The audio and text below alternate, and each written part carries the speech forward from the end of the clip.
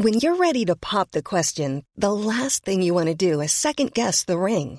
At BlueNile.com, you can design a one-of-a-kind ring with the ease and convenience of shopping online. Choose your diamond and setting. When you find the one, you'll get it delivered right to your door. Go to BlueNile.com and use promo code LISTEN to get $50 off your purchase of $500 or more. That's code LISTEN at BlueNile.com for $50 off your purchase. BlueNile.com, code LISTEN. You know what? This something-for-nothing economics isn't conservative, it's socialism. You issue the currency in which you borrow. And that means that you are never going to have the problems that Greece had or Argentina did. This is the Debunking Economics Podcast with Steve Keen and Phil Dobbie. Well, we heard a lot about QE well before the pandemic, didn't we? Then, as central banks started to bail out governments who spent big to see us through the crisis, we heard a lot more about QE. Now, those people happy to take the money from the government when the chips were down are complaining that perhaps it's the reason behind inflation. But actually, QE, there's also people's QE, and maybe during the pandemic, we saw a bit of people's QE. And is that now why we have inflation? We'll look at the difference between them today on the Debunking Economics Podcast.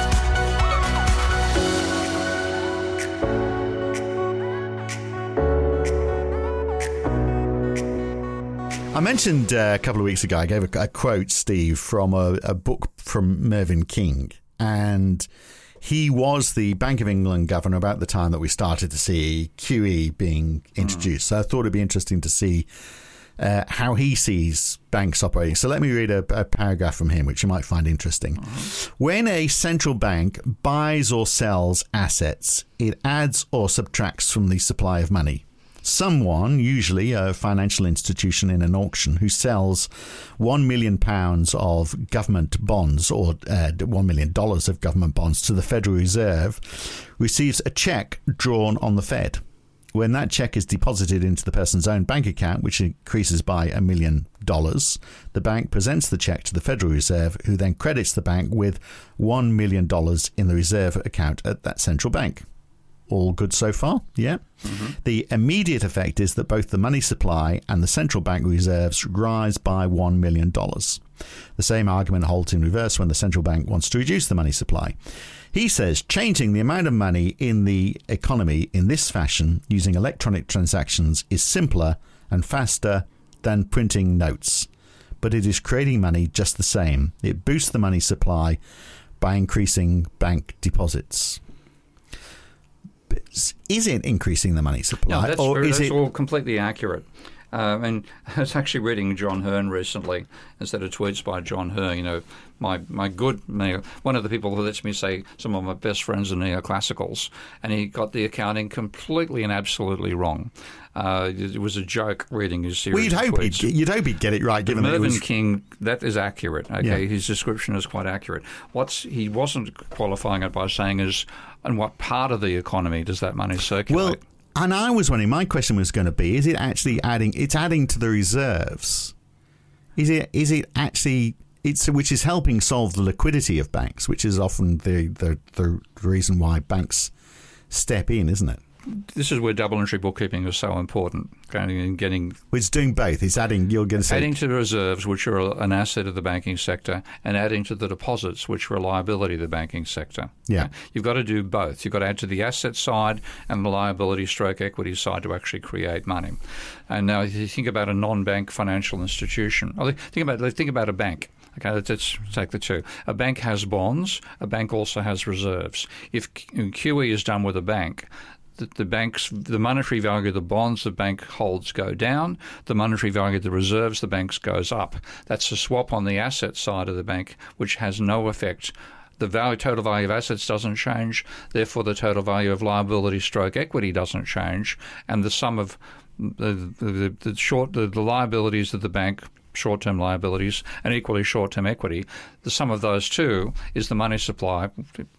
When you've got to add cash to that as well, but the electronic money supply is the liabilities of the short-term liabilities of the banking sector and the short-term equity of the banking sector. So selling QE with banks alone does not create money. But QE with a non-bank does create money. And the idea there is that a non-bank has got assets like, let's bonds. So I'm the Federal Reserve. You're a commercial bank.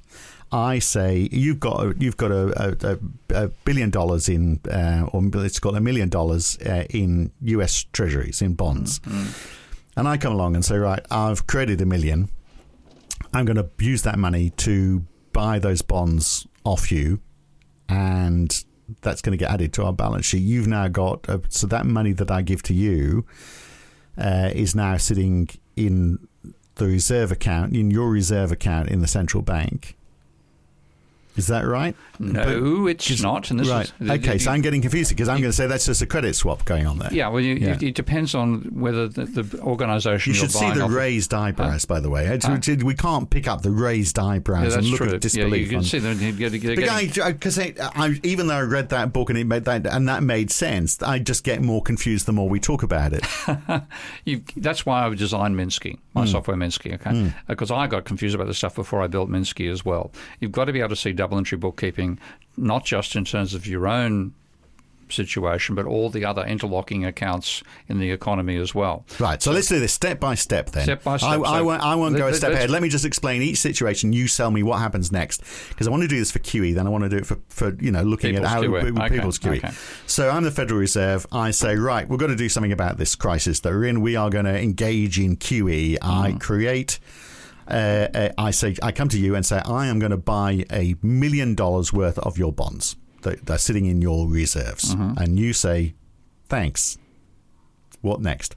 Okay, if it's a bank, then the bank's assets, which are bonds, go down by $1 million.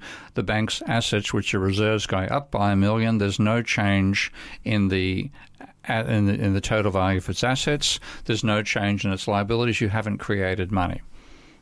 But if you go into that to a non-bank like a Morgan Stanley or a Vampire Squid, then they, as non-bank financial institutions, they have assets which are bank accounts. Okay, so that's effectively much larger versions of the deposit accounts you and I have. They have assets which are bonds. The value of the bonds have gone down. The value of the bank accounts have gone up. You've created money. Right.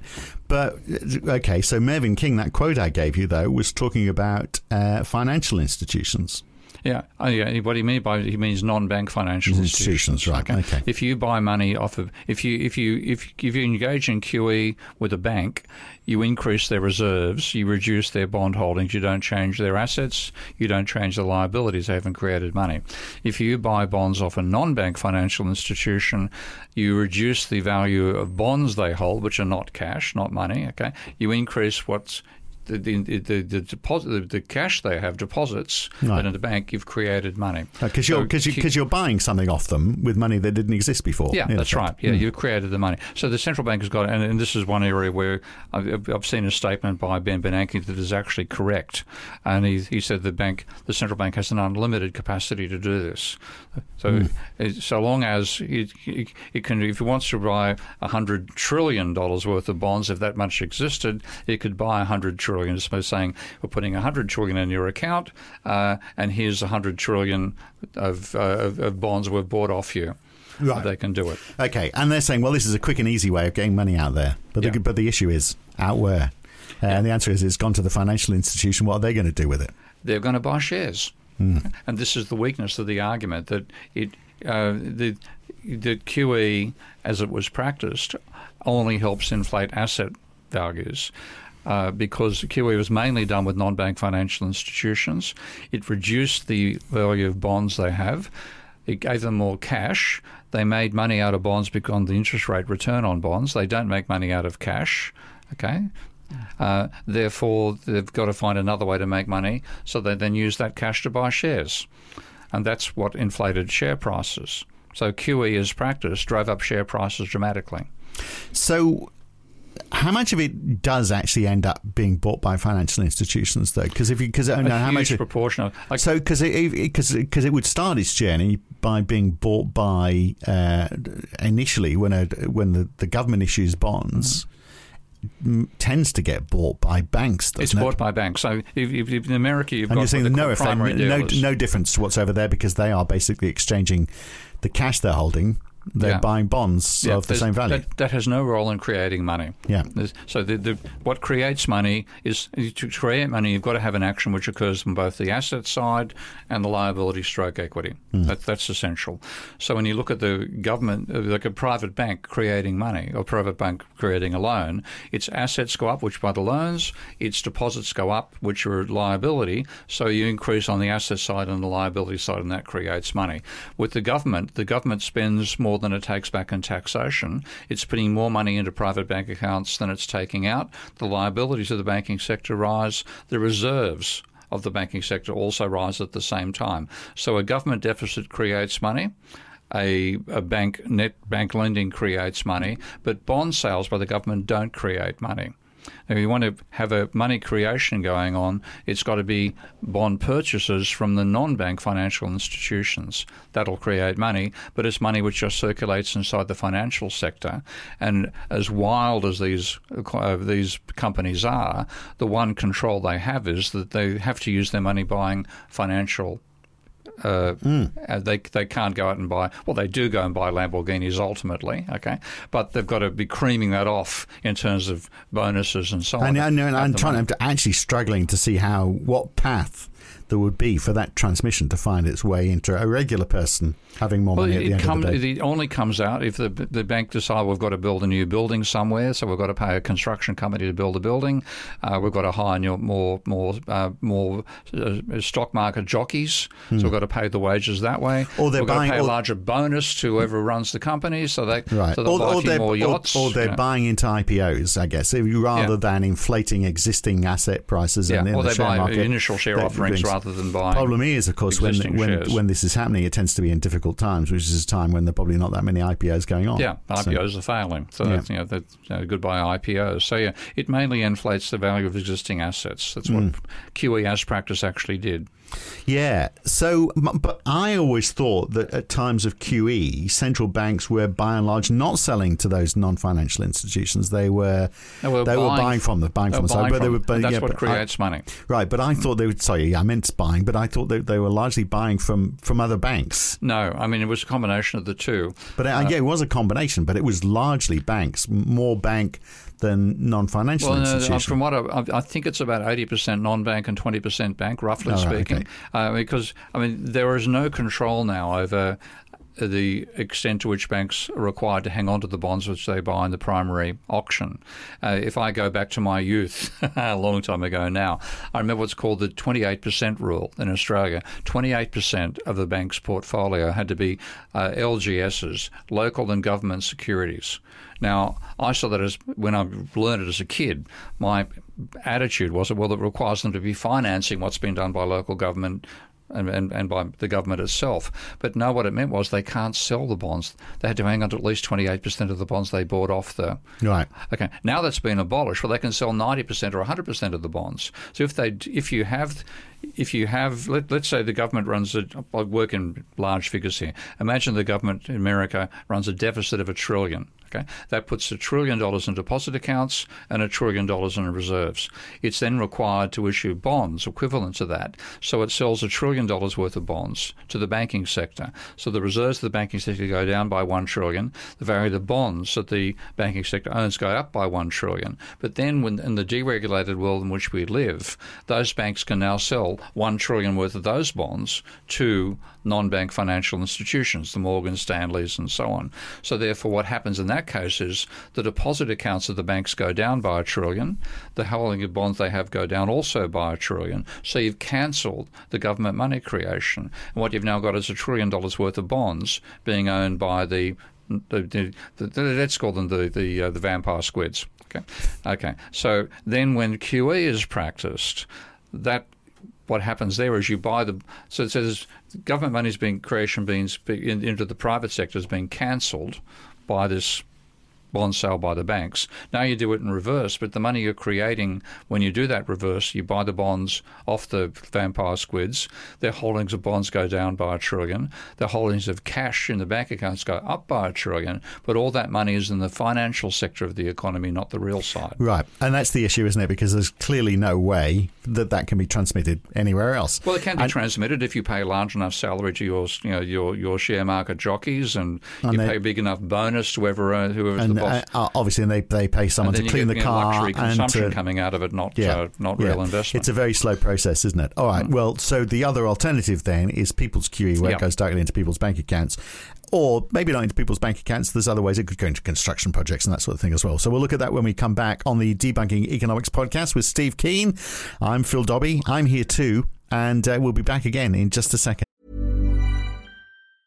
Mom deserves the best, and there's no better place to shop for Mother's Day than Whole Foods Market. They're your destination for unbeatable savings, from premium gifts to show-stopping flowers and irresistible desserts. Start by saving 33% with Prime on all body care and candles. Then get a 15-stem bunch of tulips for just $9.99 each with Prime. Round out Mom's menu with festive rosé, irresistible berry chantilly cake, and more special treats. Come celebrate Mother's Day at Whole Foods Market. A lot can happen in the next 3 years. Like a chatbot may be your new best friend. But what won't change? Needing health insurance. United Healthcare Tri-Term Medical Plans are available for these changing times. Underwritten by Golden Rule Insurance Company, they offer budget-friendly, flexible coverage for people who are in between jobs or missed open enrollment. The plans last nearly 3 years in some states, with access to a nationwide network of doctors and hospitals. So for whatever tomorrow brings, United Healthcare Tri-Term Medical Plans may be for you. Learn more at uh1.com.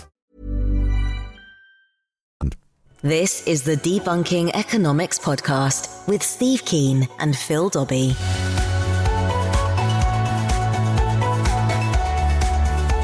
Okay, well, we are looking at QE versus people's QE on the podcast this week, and we've already looked at how QE, we've had an accurate description from Mervyn King, special guest on the podcast, at least in book form today. And he's a book entry. He's a book entry. And the problem, which is good, isn't it? Given that, it is all double entry bookkeeping that we've been talking about. Of having Paul Krugman at one and Ben Bernanke at the other as a bookends. Yeah. And the asses holding my books together. I think you should get something made. You should get the bookends made, shouldn't you? Anyway, if your arse needs holding together, I don't know if we necessarily want to go there. I could buy a 3D printer. Yeah, I'm getting older.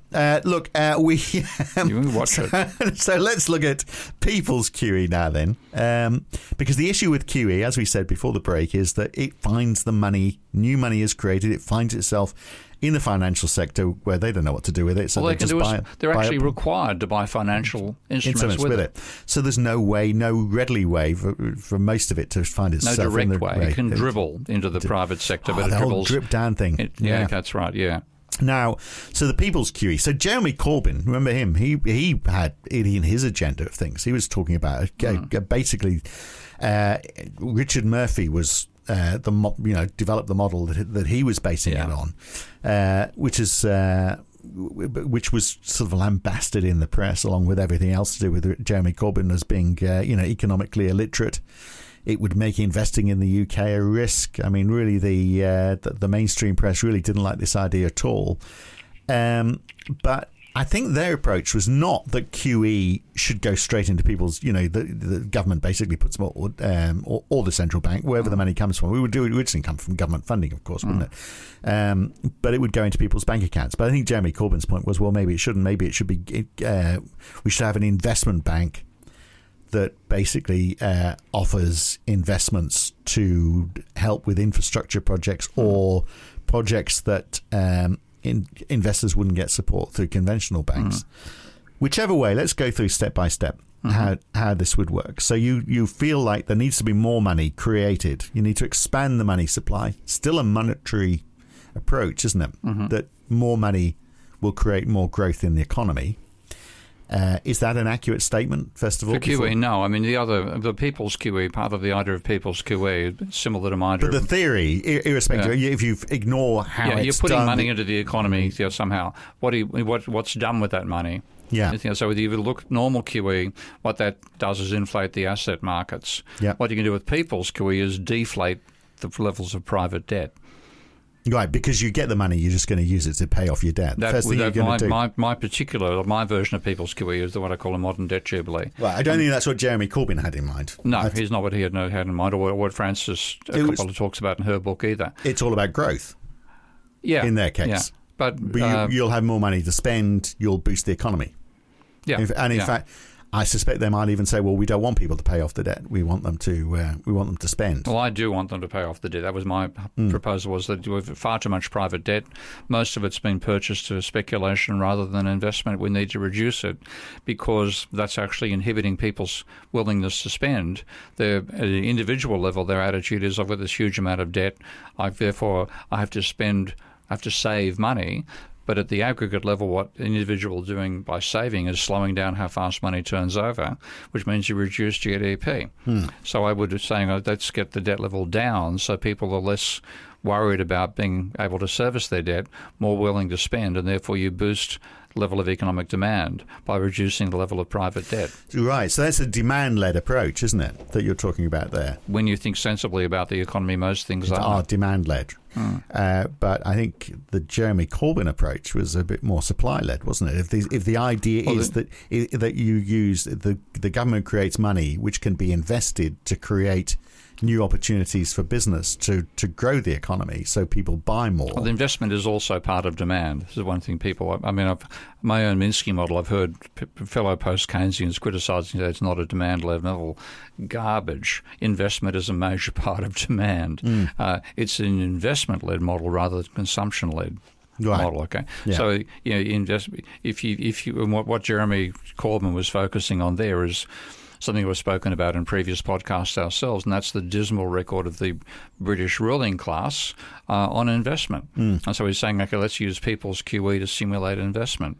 And in the case of the UK, with the level of underinvestment that's occurred here, both private and in infrastructure, then you do want to boost the level of investment rather than boosting household consumption. Do we get to the same place? Do we end up in the same place in both approaches? So if you have this approach where you say, well, okay, let's encourage investment, more risky investment, let's give people the opportunity to be more entrepreneurial, more innovative, so we get new ideas, creating a growth in the UK economy, then people will be able to pay off debt because they're starting to earn money. So we get your end game. Well, yours is the other way around. Yeah, and actually, there's Richard Vague's book launch for The Paradox of Debt recently made a nice case against the argument of let's boost GDP to reduce the debt ratio. But what we're talking about doing is not reducing debt per se. We're saying let's reduce the ratio of debt to GDP. And so the argument is often used, well, let's make the economy grow faster, and that'll reduce the level of the debt ratio by having a larger GDP on a not a constant level, but let's say a larger GDP on a constant level of debt. And Richard's point was, when you look empirically, that has never happened. Okay, the normal, if you want to reduce the debt ratio, you've got to reduce the level of private debt itself, rather than thinking you can get the economy to grow faster and reduce the debt ratio that way. Historically, the level of private debt hasn't come down, except when there's been a huge boost to government debt, or there have been literal write-offs of debt through things like the Great Depression. Well, I guess if you're looking at ratios, when you've got such a high level of demand, you'd have to increase such a high level of debt, you'd have to increase demand so much more to try and yet the reason Richard called the book The Paradox of Debt is that new money is created by new debt, one for one, whether that's government debt or private debt. So you've got debt as part of creating new money, which is part of growing your GDP. So you're caught up with this paradox that, there's a tendency for debt in general to grow indefinitely. And you can then get to the point where the debt burden, particularly the private debt burden, which is one I think is far more important, the private debt burden means the economy goes into stagnation because people aren't willing to spend because they're afraid they can't service their debt. So you've got to bring it. That's why my focus has been for 15, 20 years now. We have to reduce the level of private debt. But and we're doing that, though, by increasing government debt, but by the traditional, definition of of what debt is. We are basically increasing the spending by the government without increasing revenue from the government. So most people would call that the public sector debt. Yeah. Well, so it's a straight swap. The best way to cut through that particular argument is to imagine we abolished a little law saying the central bank can't buy bonds directly off the Treasury. If you abolish that, then the government could run a deficit of $1 trillion and send $1 trillion worth of bonds to the central bank, and its books would all be balanced in the way they are now, with no increase in the amount of debt by the government to the private sector. So this gets back to the argument we have every time they hit the debt ceiling in the United States about can we get around this with just minting $1 trillion coin? Yeah, that'd be. Yeah, it's basically not understanding the accounting and seeing the government as being in debt when it creates bonds, when in fact it's creating an income earning asset for the private sector. With the double whammy, we've now got that asset is being devalued by interest rate rises. So the government debt is a fundamentally different creature to private debt, and private debt is the dangerous one for the sustainability of an economy. So people's QE, at least the way that I'd bring it about, would be directed to reduce the level of private debt by increasing the level of government debt initially. And then when you reduce the debt burden individuals feel, they have therefore less worry about debt servicing, and so they were more willing to spend money. So you'd boost GDP by reducing the debt level. Right. And then, so the government would not have to be doing this on a continual basis. I want to.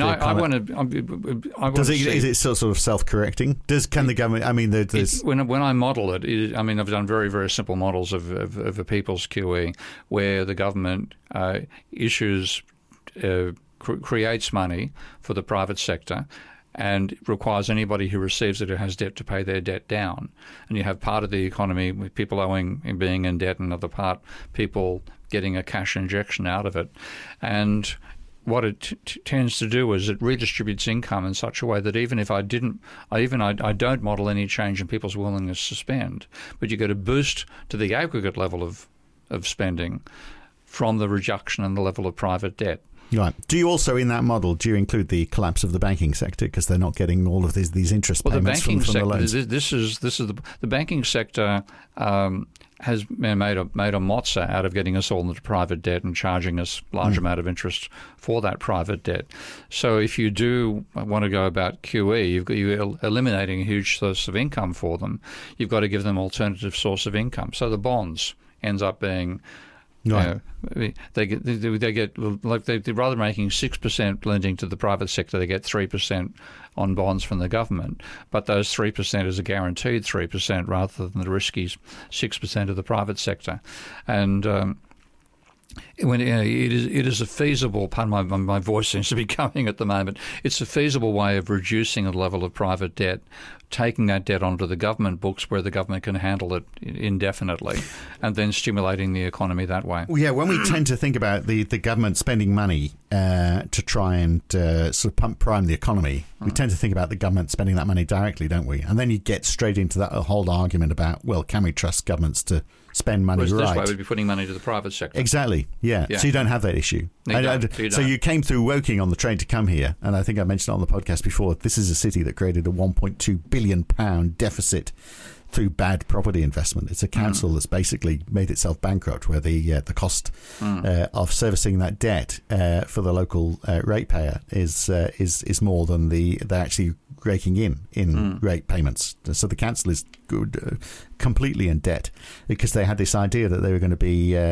not Singapore on Thames, they were going to be Singapore on the Basingstoke Canal, which sounds like a bit of a far-fetched fantasy, doesn't it? So there is always that thought, isn't there? If you give money to government, particularly local government, they're going to sort of fritter it away in frivolous projects. But this would be money directly to people. Yeah. So so in effect you are letting the economy function. You just because we've made a huge mistake in letting the level of private debt reach the heights that it has. And this is the conventional economic theory says private debt has no macroeconomic impact, which is completely wrong. And this again, Richard's paradox of debt makes this case very well. Private debt bubbles cause booms. The collapse of those private debt bubbles cause busts. And it's absolutely the level of private debt and credit that matters economically, but they're not part of the current policy instruments of any government around the world. And it is a government decision, isn't it? It's nothing to do with the central bank, in effect. I mean, it's the government who decides how much and when if you were to implement this? Yeah, well, I mean, the Parliament has to pass the laws. Yeah. So if you look at laws like the deregulation of bank lending in the UK under Thatcher, that was passed by the House of Commons and the House of Lords. And then the Treasury is required to enable that to happen. And then, therefore, the rules the central bank applies also change. So the decision-making is made at the level of Parliament and the Treasury in that sense. Rather, the central bank is a conduit. It's not the causal. Yeah, so they've got to be in on it. So what does it mean for the independence of central banks? Because they are basically being instructed to facilitate this, aren't they? Well, they could be, for example, told to buy all the bonds off the Treasury when it created that money, and that it is an instrument of government. The central bank is a clearing. You need a clearinghouse between private banks. That's absolutely essential. Whether that's publicly owned or privately owned, it's better, I think, publicly owned. But you definitely need the clearinghouse. But then it's also the conduit between the government sector and the private sector. And it is not a control mechanism. And the reason it's been made a control mechanism is because of the fantasies of neoclassical economists that everything can be controlled by the interest rate and that they're the best ones to set it. So the idea obviously is ultimately by reducing debt, this extra money would create the ability for you to spend more, so consumption would increase. Mm-hmm. It's not the time to do it now then, is it? Because that would be where we've got productive capacity is constrained by whatever reasons. It's certainly not lack of demand, is it? So if you were to do it right now in this sort of environment, it would be inflationary, wouldn't it? But yeah, and that's why when I put this before, when I was doing my aborted run for politics in Australia, part of the idea was that people who had more cash than less debt than the cash injection they got through People's Jubilee could be required to buy those bonds. Therefore, they have an income-earning asset out of it, rather than having. So they could therefore. So you're forestalling consumption. Well, you're reducing spending from $100 to $3 per year, that type of thing. Yeah. So you could do it. You've got ways to control it and direct it as a policy mechanism. But particularly since I'm focusing on the need to invest as much as we can in decarbonisation as soon as possible, and to have as little consumption as possible in the meantime, then yes, I'd want those controls on spending. But you'd still have the wealth effect, wouldn't you? So if you've got a whole load of bonds that you didn't have before, you'd still feel wealthier. Yeah, so you'd still feel like you'd have that ability to go out and spend. But you also might have the ability to think, I don't have to go and borrow money and gamble on rising house prices to have something for my retirement. So do you think it would keep house prices down on that basis? Well, the whole idea would be to reduce house prices. I mean, I remember the old Demographia survey that was done by the New Zealand property developer who became a major critic of the house price bubble, and his argument always was that the median house should sell for no more than 3 times the median income.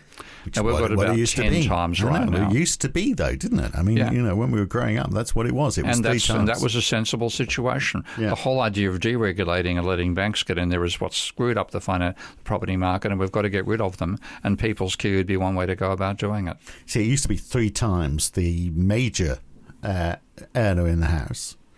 Now it's sort of like 11 times the household. I know.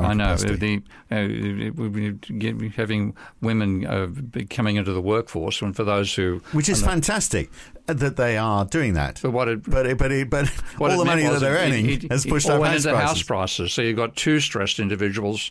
I vividly remember my own family situation where my mother and father married when they were both working for the Commonwealth Bank, and the law at the time required one of them to leave the bank. Okay, so Mum, of course, left, and Dad was the one who went on with a career inside the bank.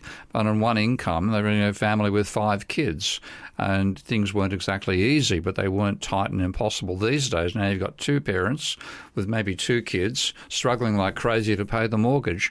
All the benefit of that of democratising access to the workforce and removing the sexism of the 50s has caused higher house prices and more burdens on individuals. The banks have been the beneficiaries of that, not the population. It does feel, doesn't it, like any extra cash that we've made in our lifetimes has all gone into house prices. All gone into housing. Yeah. And we allowed it to happen, which is bizarre. No one at some point said, hang on a second, that house isn't worth that much. But because there'll always be someone who says, yes, it is. Yeah. And they'll go and buy it anyway. One of the classic ironies I saw when I was campaigning in Australia was looking at the statistics of the proportion of the population that owned their house versus the proportion that had owned it outright versus those with debt versus those that were renting. Now, the whole idea of these policies was to increase the level of home ownership. And guess what happened? It reduced. More renters. Yeah. More people with mortgages, And less owning their houses outright. The finance sector came out ahead. Again, the roving cavaliers of credit won, and the whole idea of People's QE is to reduce the power of the roving cavaliers of credit. Yeah. I think there might be a next chapter in this as well. I've got a friend who invested in property for students, and with his wife, and they had several houses. They've got out of that game now because they've almost been forced out of the game because the regulations on property have been increased so much that basically having an older property that you adapt to a house is next to impossible. But developers are building, new blocks of flats for students that are on spec because they helped write the specs that the government is implying on all these other private properties. So they've got out of it. So it's all going out to, the individual landlord is now being replaced by BlackRock. Yeah. The major investors, property investors. So that's the way that's going.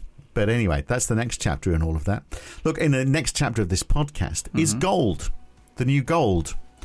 So BRICS nations are, looking at developing a trading currency, and there's talk about it being backed by gold. How's that going to work? God. That seems like crazy thinking. This idea that we'll return to the gold standard, the good old days. So we'll look at how that could possibly go wrong next week on the Debunking Economics podcast. Good to talk, Steve. Okay. Yep.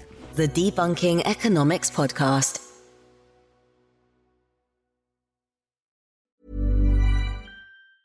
Mom deserves the best, and there's no better place to shop for Mother's Day than Whole Foods Market. They're your destination for unbeatable savings, from premium gifts to show-stopping flowers and irresistible desserts. Start by saving 33% with Prime on all body care and candles. Then get a 15-stem bunch of tulips for just $9.99 each with Prime. Round out Mom's menu with festive rosé, irresistible berry chantilly cake, and more special treats. Come celebrate Mother's Day at Whole Foods Market.